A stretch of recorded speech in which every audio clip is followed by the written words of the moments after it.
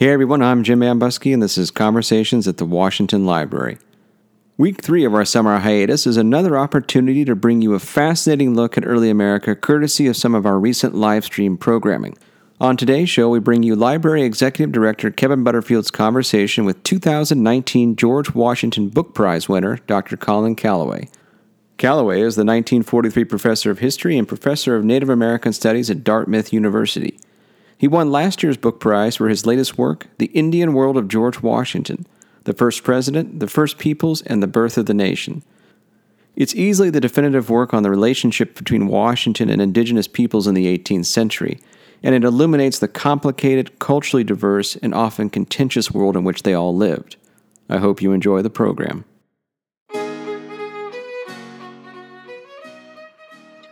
Good evening, everyone. My name is Kevin Butterfield. I'm the director of the library at Mount Vernon. I'm coming to you from my home, welcoming you to a conversation with historian Colin Calloway, author of an important recent book on George Washington that we'll explore across the next hour. For about a half an hour, I'll ask him questions. And then following that, you'll have an opportunity by questions that you're posting online to ask him your questions about George Washington, about Native America in the 18th century, about why he wrote this book, although I may get to that question first. Excited to have this conversation. I do want to say a quick note about some upcoming events that we have in the near future. On Thursday of next week, a week from this Thursday, May 21st, Tim Breen, historian, will be joining us to talk about his new book, The Will of the People. This will be actually our third of 3 Michelle Smith lectures. Excited to have Tim Breen joining us virtually from his home. And we also have on Thursday, so this Thursday, the following Thursday, an exciting new event, Trivia Thursdays with the Mount Vernon folks. We played last week, myself, the president, Doug Bradburn, and the head of Historic Preservation and Collection, Susan Schulwer. Happy to say that I won. And I'm excited to try to defend my title this Thursday. But of course, we have daily live streams across the weekdays, Monday through Friday in the noon hour. And beginning just this past week, we're starting a member-exclusive series on Monday nights. So on the past Monday, so just yesterday, that would be historian Joseph Ellis joined Doug Bradburn in conversation.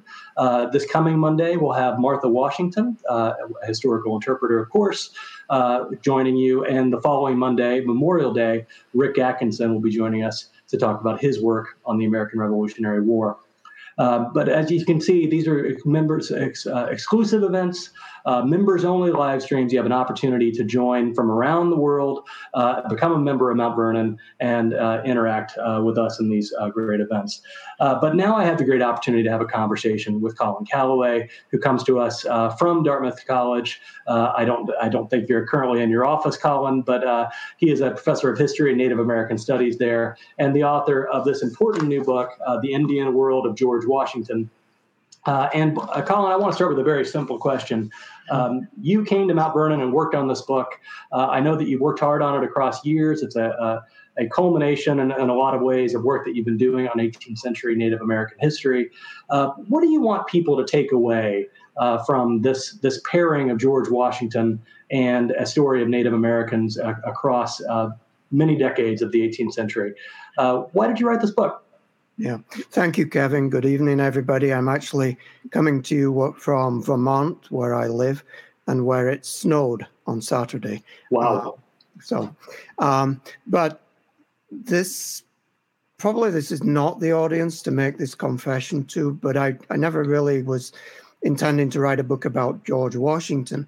I've spent my life studying Native American history, and one of the things that I and people like me have always struggled with, it's a question of how do you get American Indians into American history in a meaningful way? And it struck me that George Washington was the perfect vehicle to do that. Maybe the most famous person in American history, the founding father. If I could show that Native Americans mattered in the life of George Washington and in the nation that he created, I could accomplish some of that task. So And when we look at his presidency, I know let's kind of stay in the latter years of his life. Obviously, Native Americans were an important part of his presidency from beginning to end. There's an important a challenge that Washington faces almost on a daily basis that comes from the ways that white Americans are interacting with Native Americans. Yeah. Sorry, I lost everybody for a moment there. Oh, I'm sorry.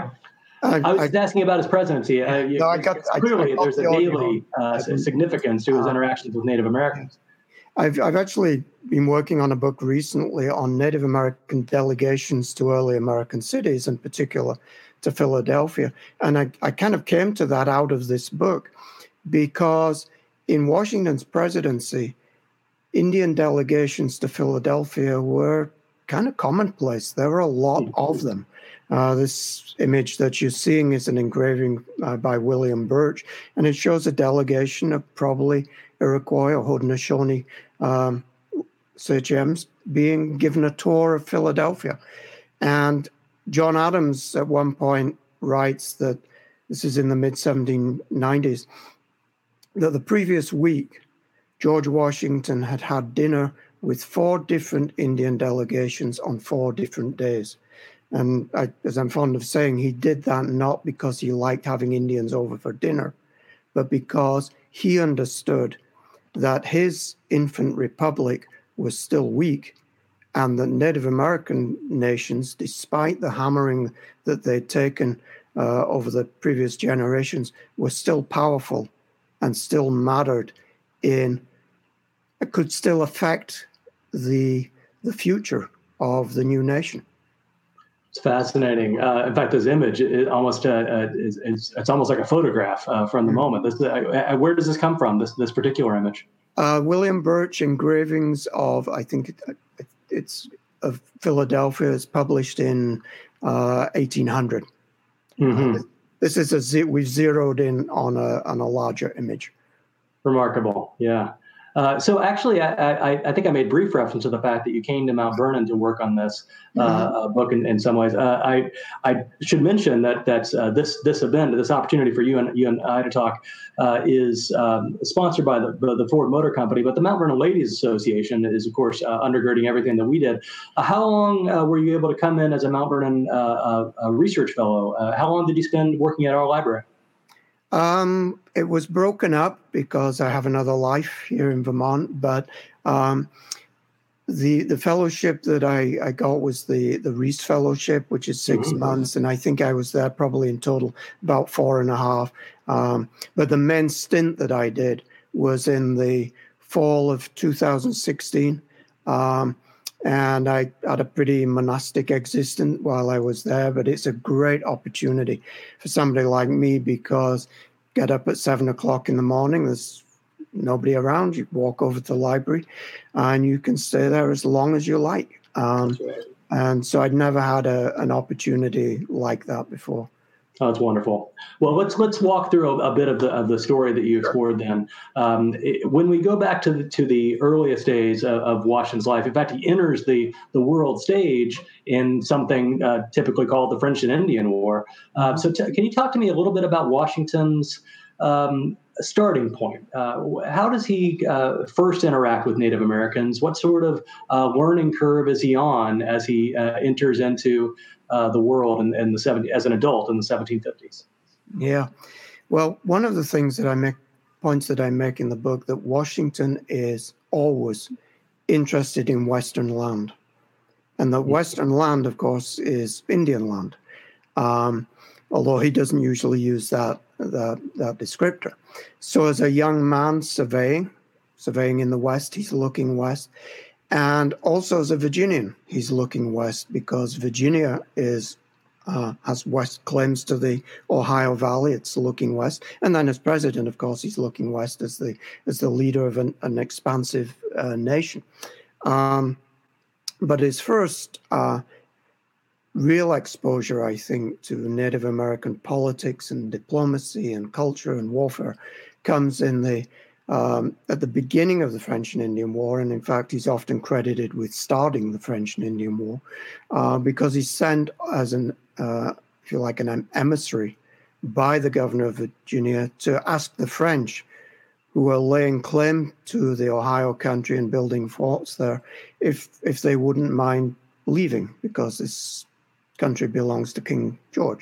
And of course, the French reply, thanks, but no thanks, this country belongs to King Louis. In fact, in many ways, and this is a point that I make, it belongs to the Indians. But there are different groups of Indians in that area. There are Shawnees, Delawares, Wyandots, etc. And the Iroquois Confederacy, the League of the Six Nations, also lays claim to that territory.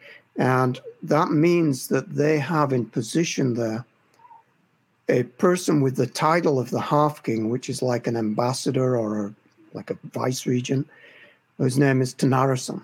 And this is the guy that gives George Washington his real introduction to the kind of treacherous waters of Indian politics and intertribal diplomacy in the Ohio Valley.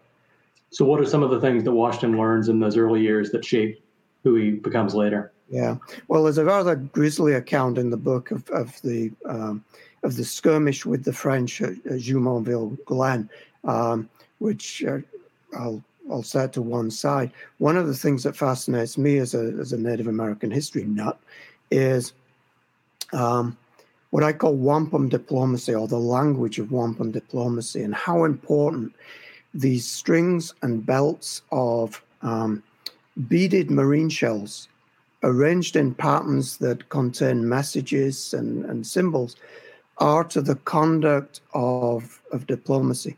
And Washington's a kid, right? There's no way he could have fully understood the intricacies and the protocols and the language of these belts.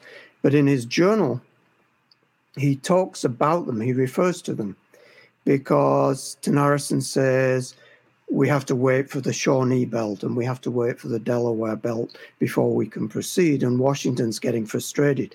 He thinks he's been given the runaround because he's in a hurry to get to the French officers. He actually is being given the runaround, but it's a little more complicated than that. Tanarisson wants, for his own reasons mainly, to sever the alliance with the French. To do that, he has to return to the French the wampum belt of alliance that has been exchanged when that alliance was formed. Tanarisson's ready to do that, and he wants the Shawnees and the Delawares to follow suit and do that as well. The Shawnees and the Delawares, however, are kind of asserting their independence from these Iroquois claims of hegemony, and they're dragging their feet. They're not sure that they want to sever this French alliance, especially since the French are putting on this impressive display of military power. Because if a war is going to be fought, it's going to be fought in their backyard. So Washington sort of has the sense of what's going on, but he's not really sure why. And that's what's going on, because these wampum belts are essential. You can't make an alliance without them. You can't break an alliance without them. And does Washington learn this by the end of the war? He gets it by the end of the war, and by the time of his presidency, when we're talking about those delegates coming to Philadelphia, he's not only having them to dinner, but he's exchanging wampum belts with them. Right? This is part of what you have to learn to do business in Indian country and with Native American diplomats. Well, so much of what we know about Washington, it comes in the biographical sense of this progression from a rash and adventuresome man who mellows later in life. I think it's fascinating for me to also think about the lessons that he's learning in how to interact with different kinds of people in the 1750s, rather than just coming to terms with himself, right? Which is normally how biographers write this. He also seems to be coming to terms with interactions with other peoples. Of course, the culmination of this. The story from the French and Indian War, at least as I used to teach it in the history survey, is the coming of the revolution. And you describe part of the challenge that's presented by the outcome of the war that's then becomes this ongoing thing that Washington has to engage with, and that is how to limit expansion. the expansion of white settlement. Could you talk to us a little bit about the outcome of the 7 Years' War and how that sets the stage for everything Washington deals with from then on? Yeah. And of course, Washington is involved in some of the major campaigns of the 7 Years' War, at least in the Virginia-Pennsylvania frontier before the war shifts north. He's with Edward Braddock when the British Army is destroyed at the Forks of the Monongahela in 1755. And then he's with General John Forbes, who takes an army with the same objective of seizing the French fort at Fort Duquesne, what is now Pittsburgh, and succeeds.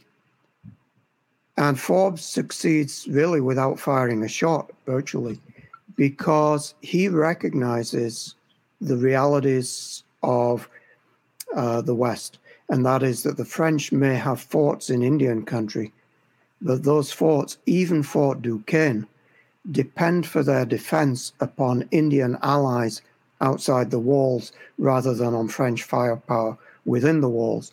And so Forbes, through a series of proxies and surrogates, gets involved in a very complicated diplomacy that brings 500 Indian people from 13 different nations to a treaty at Eastern Pennsylvania in 1758, where the British, essentially, to simplify it, say, once we kick out the French, your lands will be safe, will be protected. And that's why the Indians were fighting in the war, not because they were pawns of the French. And with that treaty achieved, the Shawnees and the Delawares say, okay, mission accomplished. For us, the war is over. They step aside, which gives the British Army under Forbes the green light to advance to Fort Duquesne. The French abandon it, blow it up, because they know it's untenable. 5 years later, after the British have captured Montreal, Quebec, at the Peace of Paris, France cedes to Britain its North American empire. And so now Britain has an empire beyond its wildest dreams. It's what it's hoped for 80 years, get the French out of North America, and has acquired this huge empire and doesn't really know what to do with it. Right? But the Brits make two major mistakes. They're both, I think, tied to Indians. First thing they do is kind of forget and break the promises that they've made to Indians. That results in what's often called an uprising called Pontiac's Revolt. I prefer to call it the First American War of Independence, where the Indians of the Great Lakes and the Ohio Valley do what the American colonists do 12 years later. They take on the British Empire, and they give the British a bloody nose. So the British think, okay, how are we going to deal with this? One thing we've got to do, we realize now, is to keep an army, a standing army in America. And that's 10,000 men. That's a lot of money. How are we going to pay for that? So some bright spark in London comes up with the idea, hey, let's tax the American colonists, right? Because the army is there for their defense. And we all know where that went, right? That's the strand that gets all the attention in American history books. The other piece of it is what you see on the screen. The Brits understand that as long as Western settlement, as long as British subjects are allowed and free to settle on Indian land, there's going to be conflict, there's going to be trespass, there's going to be bloodshed, and wars are expensive and uncertain, etc. So how are we going to curtail that? And the British answer is that the expansion of Euro-American population that's going to be inevitable has to be regulated. And we will do that by trying to control it from the center. The American government will try and do this in the 19th century with similar lack of success. In October 1763, the British government offers what they call the Royal Proclamation. And it has a number of aspects to it, but the fundamental one is that it basically takes the Appalachian Mountains, the chain of the spine of the Appalachian Mountains, says east of that is British territory, British settlement. West of that, to the Mississippi, is also British territory, but it's reserved for Indians. And the only people who can go there are traders and agents authorized by the Crown. And the only people who can buy land from Indians are the duly authorized agents of the Crown. We can't just have anybody settling there, cheating Indians out of lands, etc. In London, that makes sense.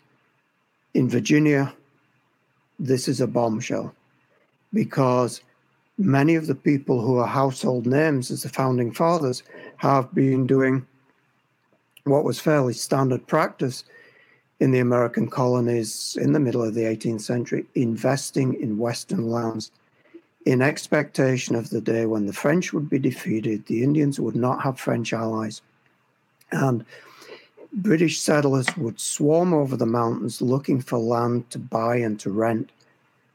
And those who had invested in those Western lands would make a killing selling and renting the land. Washington is one of the, he's up to his ears in land settlement, in land investments, right? This is a major factor in alienating Washington from his allegiance to the Crown, because he had fought and sacrificed and suffered in the French and Indian War as a British subject. He's now really questioning the value of that. So when we go into the revolution then and think about what Washington is thinking about in those moments, some of the lessons that he learned in the French and Indian War, the military strategy, all those things that we often talk about. There's also this other element here, then, isn't there? Coming out of the French and Indian War, he would have had a sense of these Western lands and a real personal stake in holding on to them, and that 1763 proclamation would have undercut that. It sounds to me. I always say that Washington, even though he lives his life in the East, most of it, he's always looking west. And when the revolution happens, it is, of course, a war for American independence, but it's also a war for Indian land. For American Indians, it's a war for their land, but it's also a war for their independence, because they recognize that if the Americans win, it's going to be open season on Indian land. The majority of Native Americans who fight in the revolution fight for the British, but they don't do that out of any sort of blind loyalty to King George. The British, because of the proclamation, at least have some record of trying to protect and limit expansion onto Indian land. Who are they trying to protect those lands from? American colonists, right? Yeah. So Indians know what's going to happen. Well, we want to talk about George Washington, but also I want to take an opportunity to explore some of the Native American characters that you deal with in the book. There's one that's on the cover with Washington that I think is an important element, both of the Revolution and of the years to follow. Could you tell us about who this is? Yeah, this is a Seneca, war chief. The Senecas are the westernmost nation of the 6 nations of the Iroquois. So it's Mohawks, Oneidas, Onondagas, Cayugas, Senecas, and the Tuscaroras, who become the 6th nation, are kind of tucked in next to the Oneidas.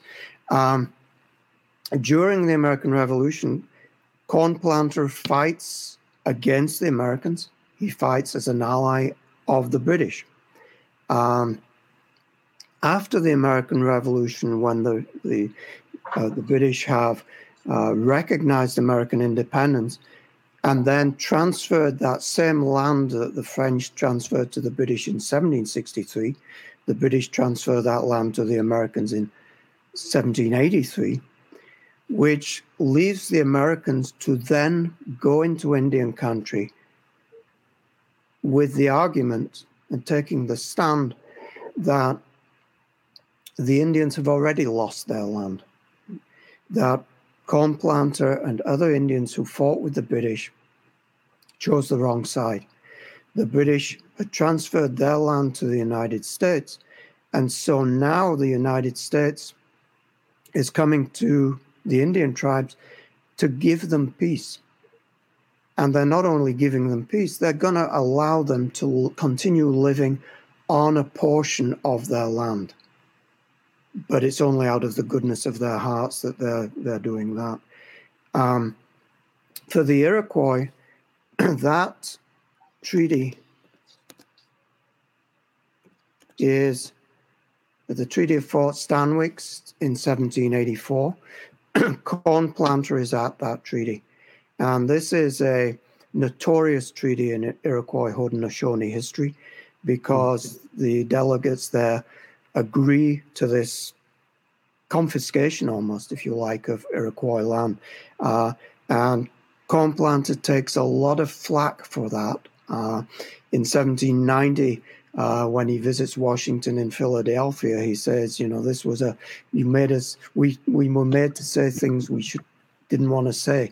But from that point onwards, he charts a new, if you like, direction and career as a Seneca chief, in which he's now dealing with the Americans, mending fences with the Americans, eventually advocating a new path for his people toward adopting American civilization. And it's a very controversial stance for him to take, and it causes controversy and divisiveness among his own people. But that's what's going on in Indian country in the wake of the American Revolution.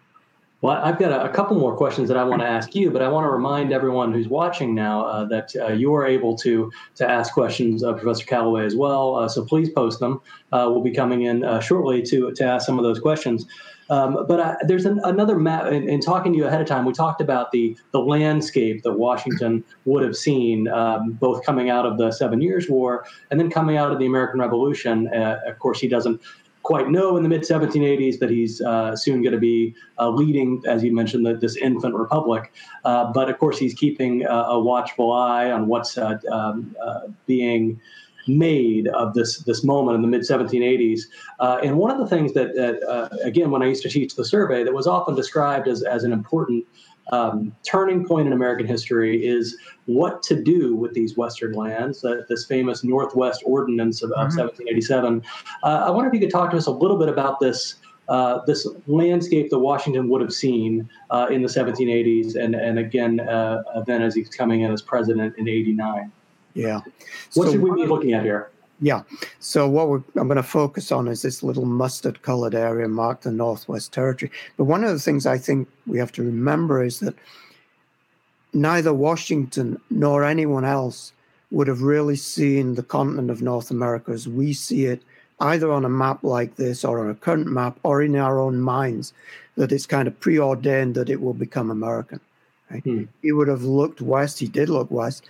And he would have seen maybe a continent divided up between rival empires, maybe with Spain and maybe Britain still holding some areas, powerful Indian nations, etc. There was no guarantee that it was going to turn out the way that it did. But one of the reasons why it does, I think, is because of the Northwest Ordinance, which Congress passes in 1787. And you're right, Kevin, that Washington doesn't stop thinking about the West just because he's handed back his military commission and he's not president yet. He's still thinking about this. And just as Britain in 1763 had the question of what to do with all this land it had acquired, the United States had that question after 1783. And I think the Northwest Ordinance is brilliant because one of the questions was, okay, so now we've won our independence and we've got access to this Western land. And that Western land is going to be settled by American settlers. What happens if American settlers take the same approach, have the same attitudes as American colonists after 1763? That is, that we were once children of the mother country, but we grew up, we became stronger, we no longer need to be governed from 3,000 miles away. What would have happened to the United States if Minnesota did that? Right? Mm-hmm. How would you stop this Western territory from becoming a series of separate republics or territories that became independent of the United States? Right? And the Northwest Ordinance, I think, solves that by saying that as America expands westward, it will establish territories. But those territories will not be permanent in the way that British colonies will be permanent. Once they have 5,000 people, they can draw up a constitution and a system of government modeled on that of the states. Once they have 60,000 people, they can petition to join the United States on an equal footing with all the other states. And that, I think, is brilliant, because that means that territorial status is a phase, not a permanent situation. And most of the states in the United States have actually come in that way. The Northwest Ordinance also looks at that territory and says, here's how we're going to settle it. It's not going to be a pell-mell rush, everybody competing, grabbing for lands and overlapping titles and bloodshed and carnage. It's going to be regulated, and we'll do it almost on the model of in New England town, where you'll settle one area, establish townships, and do that regularly. So, it divides that whole area up into sections. And as I say to my students, if you're flying over the United States, or in the days when you used to be able to fly over the United States, if you look down, you can see this all laid out in squares, right? You fly over England and you look down, and there's lots of walls, but it looks like the guys building the walls were all drunk because they weren't following a grid plan like this. So that's a blueprint for American expansion and nation building. The problem is, of course, that the land, you get roughly 6 states out of that Northwest territory, and then you're going to carry that further west as things unfold. The land, of course, is Indian land. So the question that confronts Washington and the founding fathers' generation is not only what are we going to do with the land, but what are we going to do with the Indian people living on the land, because this is their homelands. And a large theme of American history, I think, is the transformation of indigenous homelands into American real estate. How's that going to be handled? Yeah. The Northwest Ordinance addresses this. Washington, to his credit, and Henry Knox, to his credit, struggle with this. And the Northwest Ordinance says, we will always deal honorably, justly with Indian people, and we will never invade their land except in just and lawful wars authorized by Congress. So let me ask a simple question there. Why say that? Is it heartfelt? Is it diplomatic in terms of trying to keep the peace with Native peoples? Is it looking back to Europe? What's on their mind there when they say we will act justly and honorably towards Native Americans from this point forward? It's certainly diplomatic, because you're wanting to assure Indian people that when you come and send commissioners to ask them for their land, that you're doing that with their best interests at heart, not that Indian people were necessarily fooled for a moment. It's certainly with an eye to Europe. And you ask, is it heartfelt? Maybe. But I think it's too easy to dismiss. I'm convinced it's too easy, certainly, to dismiss Washington's position on this as hypocrisy. I think Washington is looking to Indian country for sure. He's also looking to Europe, because his new nation is a democracy. How is that going to look on the world stage? He's very much concerned about that. He's concerned about how this will look to American citizens at the time. And he and Knox are both also concerned about how this will look to posterity. Right? History, right. This is an experiment in Republican government, and we've got to do better than Spain, for instance. They keep referring to how badly Spain did. So I think when the book is ultimately, of course, critical of Washington for his Indian policy and for what happened to Indian people, but if there's a failure there, it's a national failure because the dilemma that Washington's struggling with is a national dilemma. And Washington, I think, more than many people then, and certainly more than most people after him, really struggles with this. Is this something that you can resolve? I'm not saying that the playing field was ever 50-50. Shall we take their land or deal honorably with Indians? There's no question.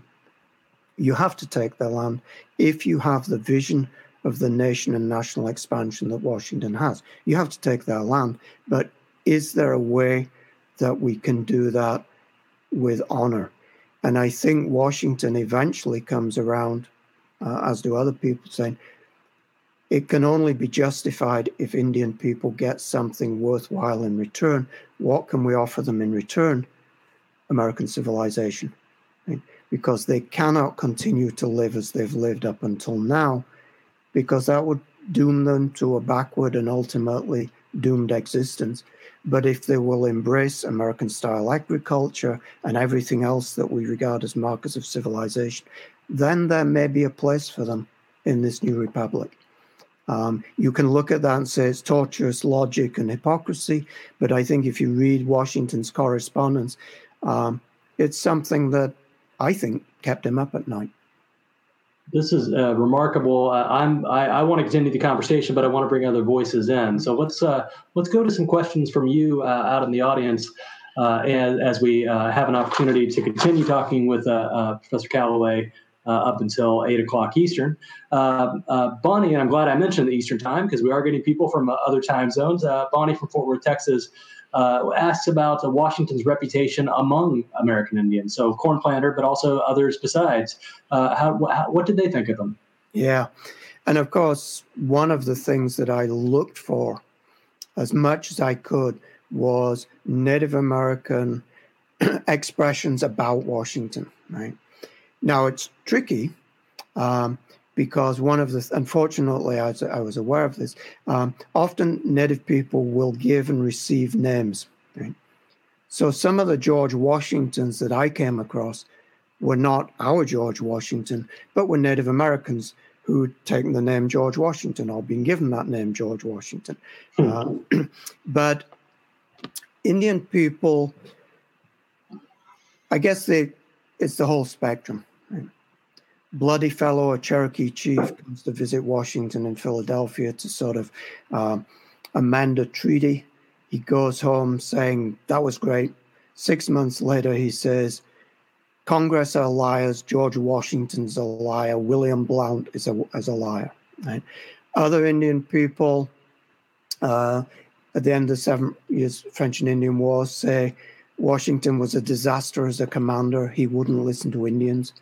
The Iroquois, whose country Washington invaded, sent armies to destroy during the Revolution, gave him the name the Town Destroyer because the American expeditions destroyed 40 Iroquois towns, burned 160,000 bushels of corn, cut down orchards. And yet, even before Washington died, there are Indian people speaking about him in favorable terms as somebody who is trying to do them justice, if not do them justice. After he dies, many Indian people will say that. And that's not because they're naive. It's not that they don't mean that, but they understand the political leverage that they have in invoking Washington's reputation. Right. The example that I use in the book is to do with the Cherokees, because George Washington, when he, if you like, unrolls his civilization plan for Native people, identifies the Cherokees as his test case, says, you guys need to do this before it's too late, and you will be the role model for Indian people. And as many of you know, Cherokees kind of set the pace for adopting American ways of life. They adopt American-style agriculture, send their kids to school, adopt a written language. They have their own syllabary, adopt a written language, a newspaper, a constitution modeled on the United States, and they then get kicked out along the Trail of Tears after the Indian Removal Act of 1830, where Congress basically answered that, that question that Washington wrestled with. Will there be a place for Indians in the United States east of the Mississippi? Congress in 1830 says no. So the Cherokees, of all people, would have good reason to point to Washington and say, he was a liar, he deceived us. Right? John Ross, who was the principal chief of the Cherokees at the time of the Trail of Tears, and whose wife died on the Trail of Tears, named one of his sons George Washington. Right? And so I think I like that because it kind of gets at the complexity of this relationship. Fascinating. Well, let's stay on a related subject.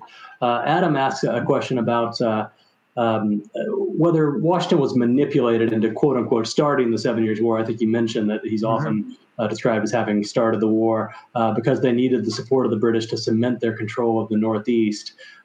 This puts the real action on Native Americans. They're not pawns. They're maybe working both.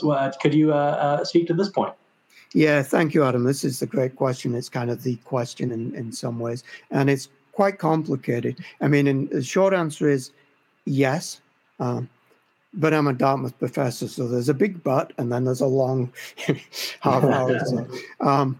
Because what's happening is that the position of Half King is kind of a vital intermediary, right?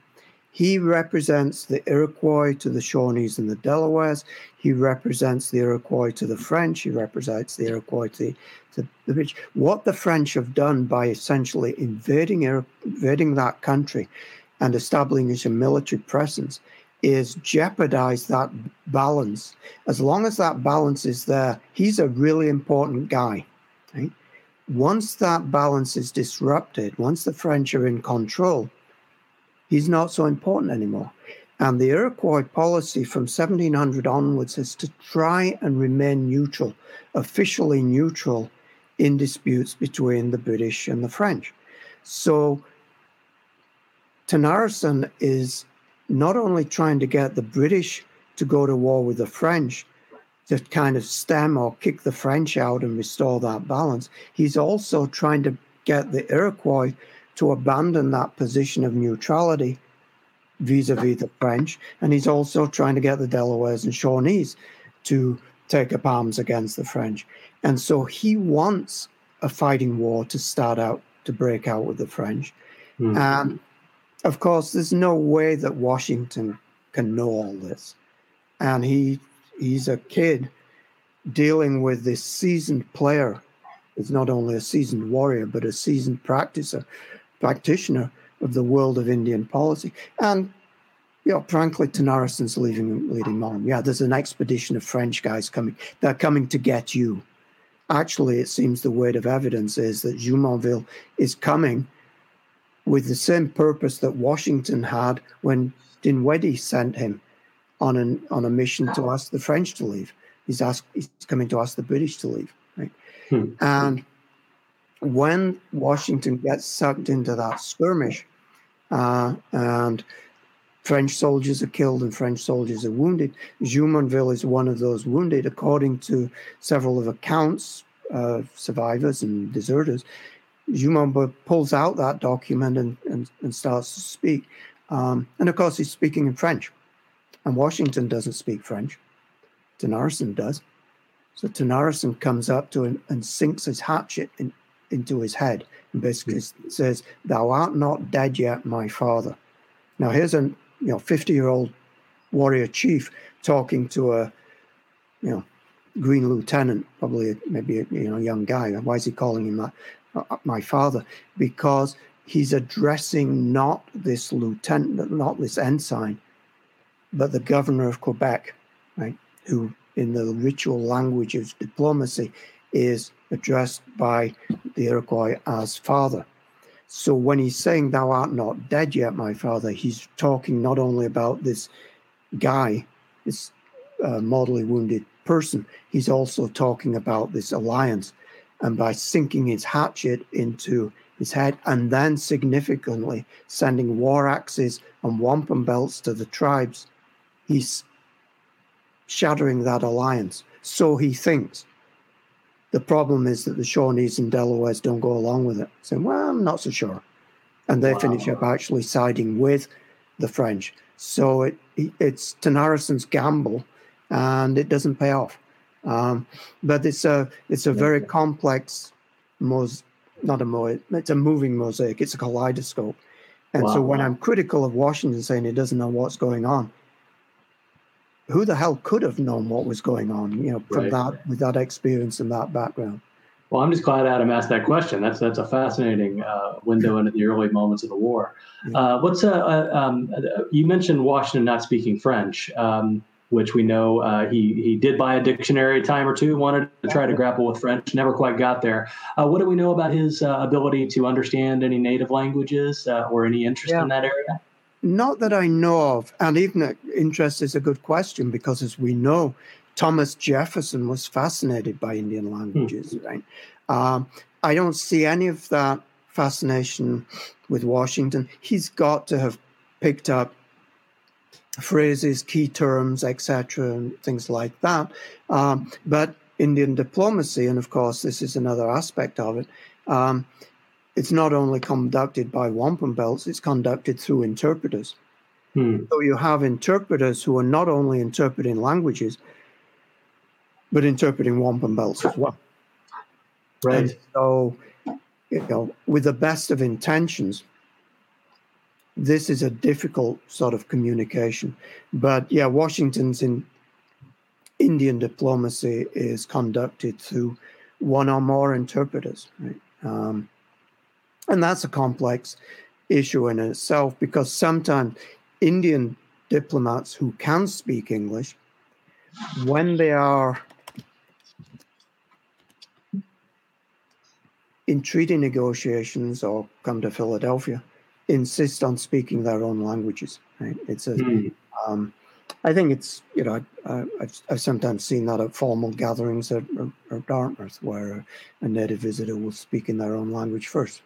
It's kind of an assertion of sovereignty. Right? This is my first language, and now we'll speak English. Well, sometimes, there was a prominent Delaware chief by the name of Tidiascan before Washington's time, who always insisted on, he could speak English, but in treaties he always insisted in speaking Delaware and having the English go through the interpretation hoops. Fascinating. Yeah, as you know, I taught at the University of Oklahoma for several years, and I had similar encounters where in a formal occasion, it would begin in a native language and then shift over. Yeah. Let's go to another question, and we have one coming in from Andy about that question. You mentioned learning to farm and to act in ways that Washington would have recognized as civilized. What did Washington think about the ultimate possibility of that for American Indians? And of course, one of the things we recognize today, I think, is that assimilation, in the way that Washington and Jefferson, these guys, thought about it, was in fact a form of extinction. Right? Genocide is a very problematic term, but it has several definitions, many of which go beyond actually physically destruction of people. You can commit genocide on people by destroying their culture. And the Washingtonian, Jeffersonian view of survival for Indian people was, you can survive by becoming like us. Right? If you don't become like us, you're doomed to extinction. You cannot continue to live as a hunting society. Not that they ever were a hunting society, they were agricultural societies. But of course, for Washington and Jefferson, the wrong people were doing the farming. Indian women were doing the farming. You couldn't have that. You had to have the guys doing the farming. But if you alter the society so much that it becomes indistinguishable, then that was the goal of assimilation. But then in some ways, you've attained that same goal of getting rid of Indians. Right? Now, Washington, to give him his due, sees this as a path to survival, or an opportunity, maybe the only opportunity. believing as he believed, committed as he was to national expansion. Only if Indians took this path could they have a chance. I don't think Washington ever really thought that Indian nations could survive in the United States, holding land communally and all of that, because that was the antithesis of the Washington's view of the nation. But Indian people living on individual farms, living like American farmers, I think he believed that. And some Indian people, corn planter, little turtle, Indian people who'd fought tooth and nail against the Americans, come around to that way of thinking as a possibility, and as maybe the only possibility. And of course, one of the things that Washington and American policymakers underestimate from that time forward is the cultural resilience of Native American society, and the ways in which Native American communities and individuals find to continue to be Native American, even as, if you like, surface ways of life change over time. But it's a very complex issue, and it's at the heart, I think, of relationships between the United States, between American society and Native American societies. Great. It's an interesting question then, an interesting question now in all kinds of ways. As you mentioned, the ongoing resilience of Native communities today.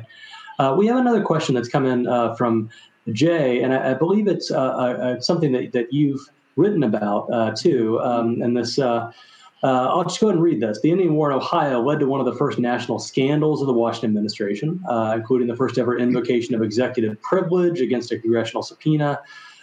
Could you discuss some of these early defeats? And he mentions two there. Sinclair's defeat is 1791. I think the other is in 1790, but you tell me.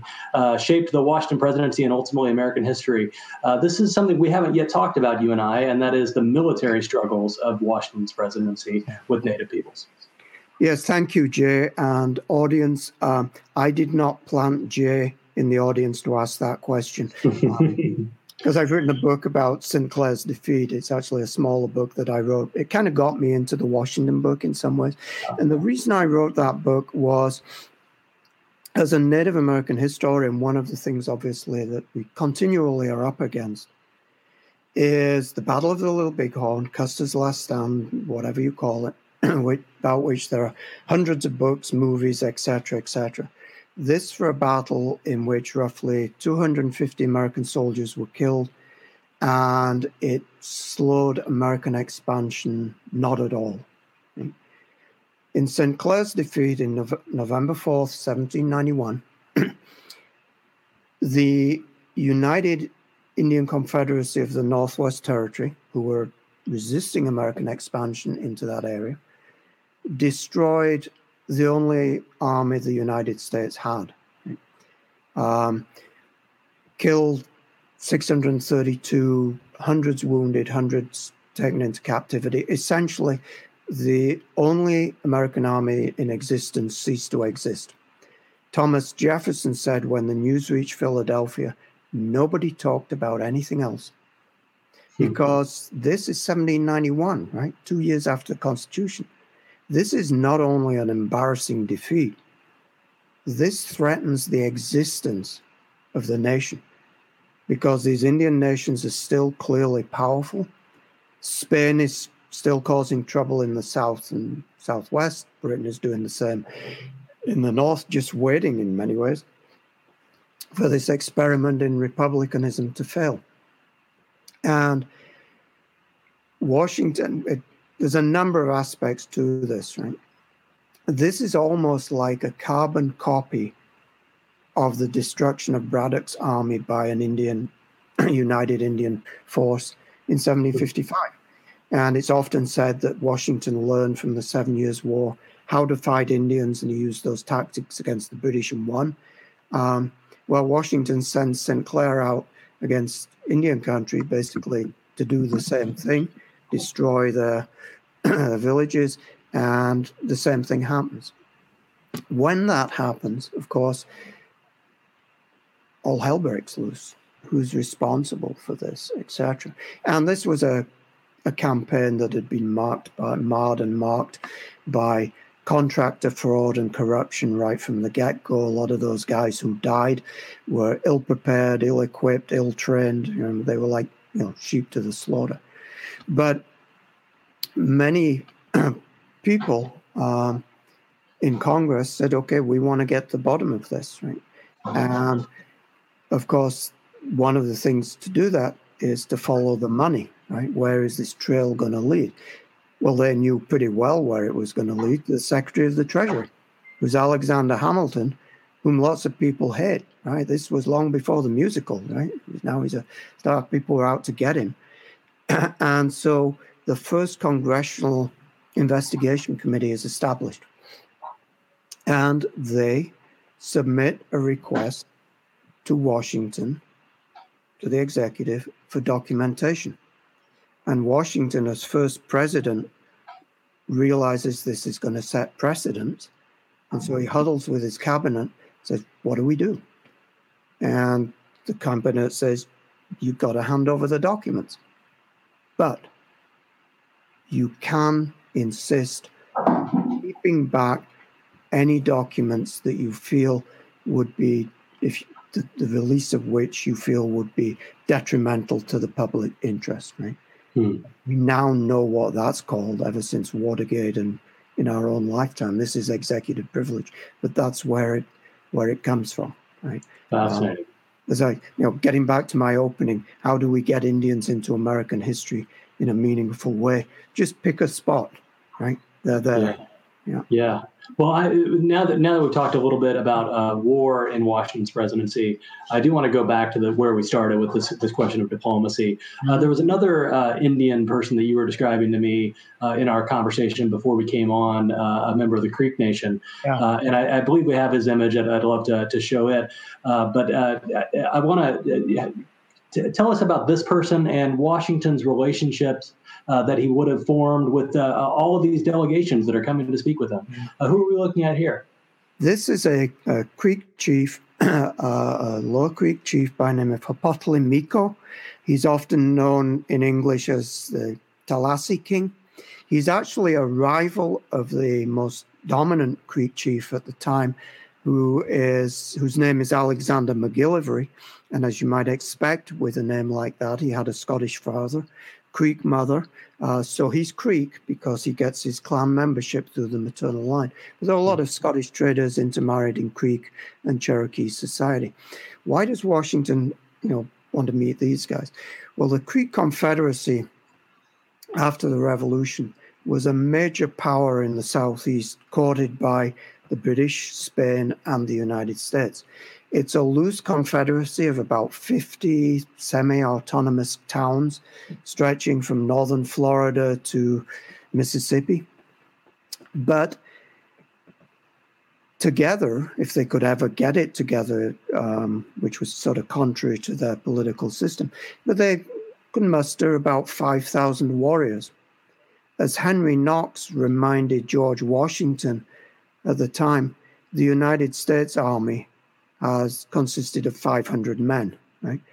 So you need not to go to war with these people, not only because they outnumber you, but because they are so heavily courted by Spain that if you go to war with them, you're going to have an international conflict.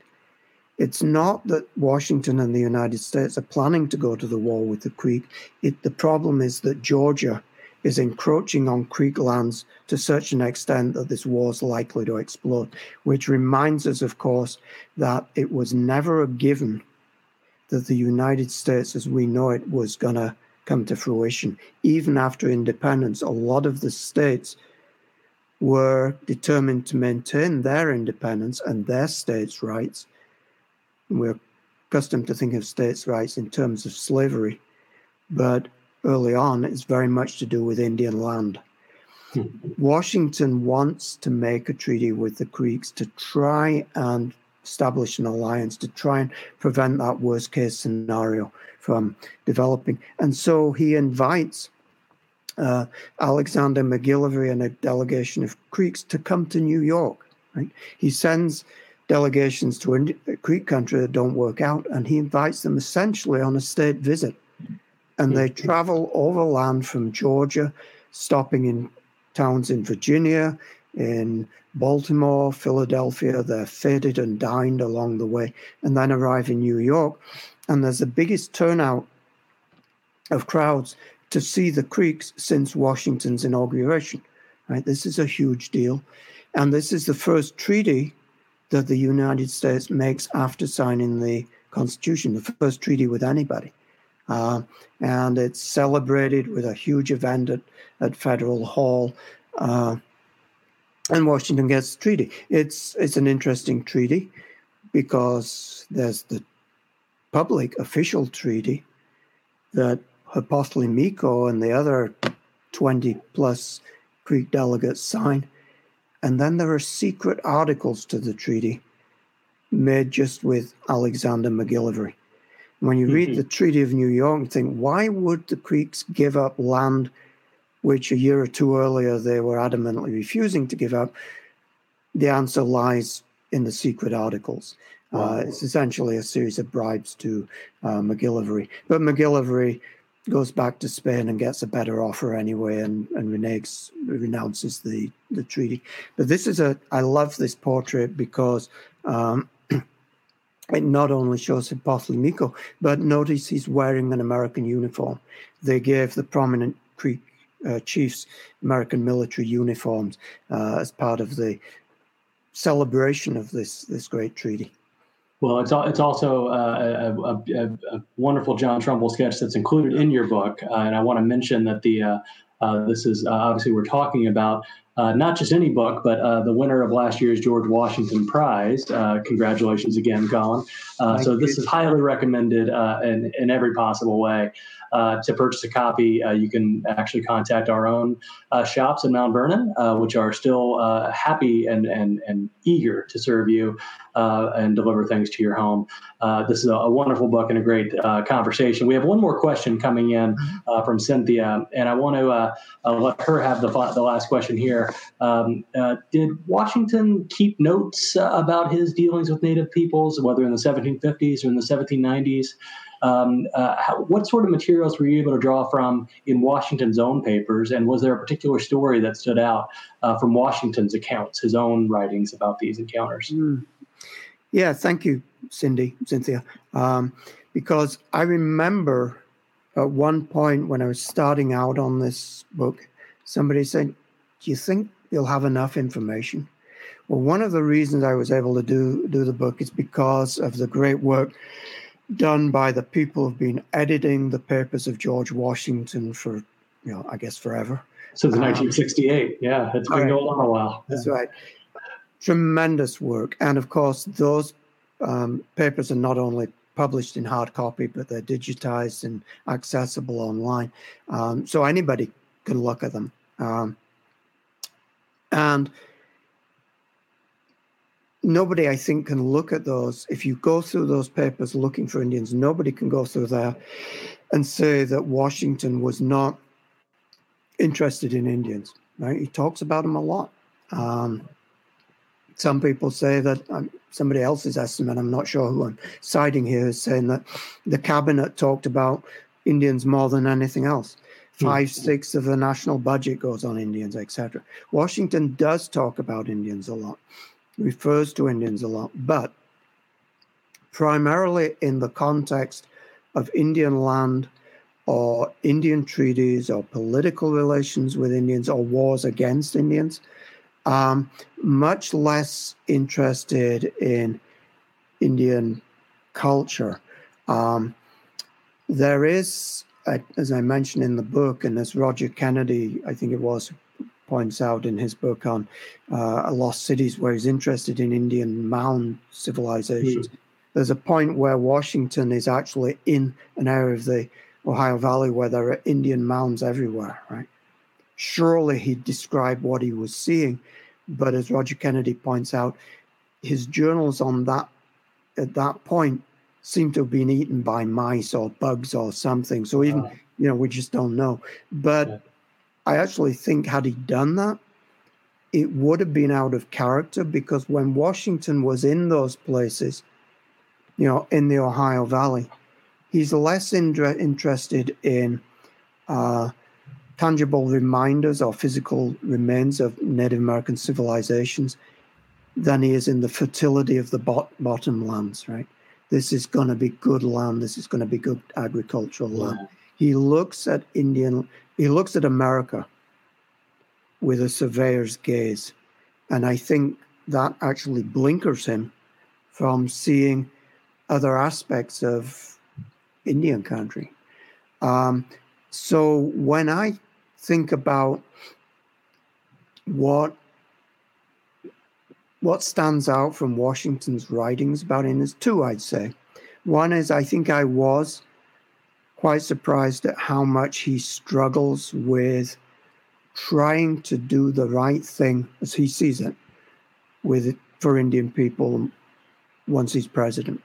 Mm-hmm. The other is, though, the meticulous preparation that he put in to Sullivan's expedition into Iroquois country. It's an expedition I knew a lot about because I knew of it.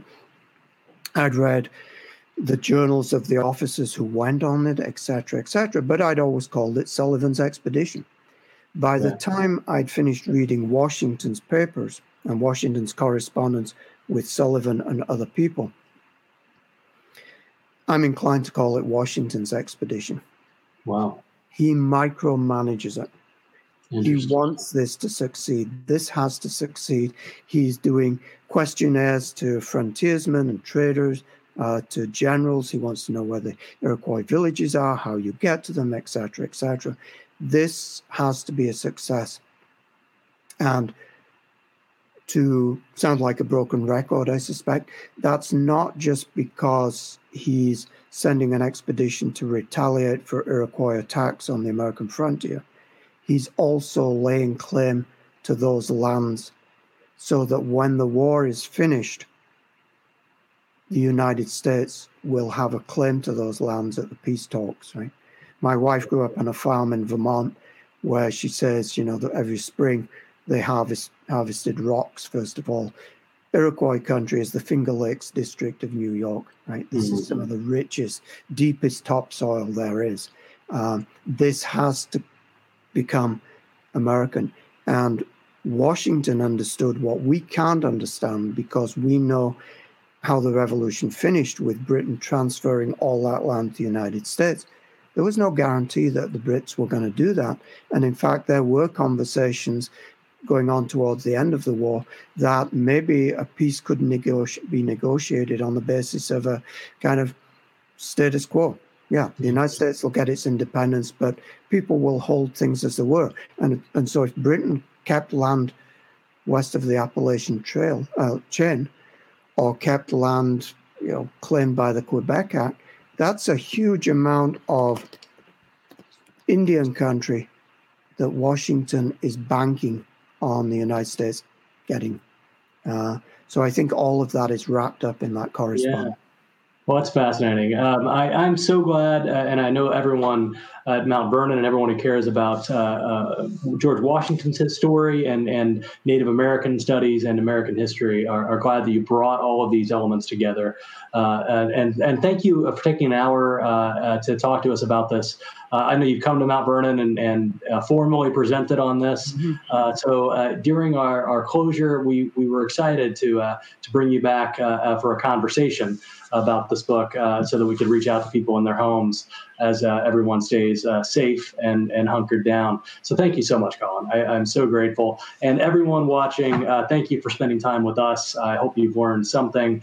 I hope that you continue to stay engaged with what Mount Vernon is bringing out to you and continue to support Mount Vernon. We care about what we do. I know that we will, from now through the end of the year, through the end of next year, we will continue to be bringing things to you.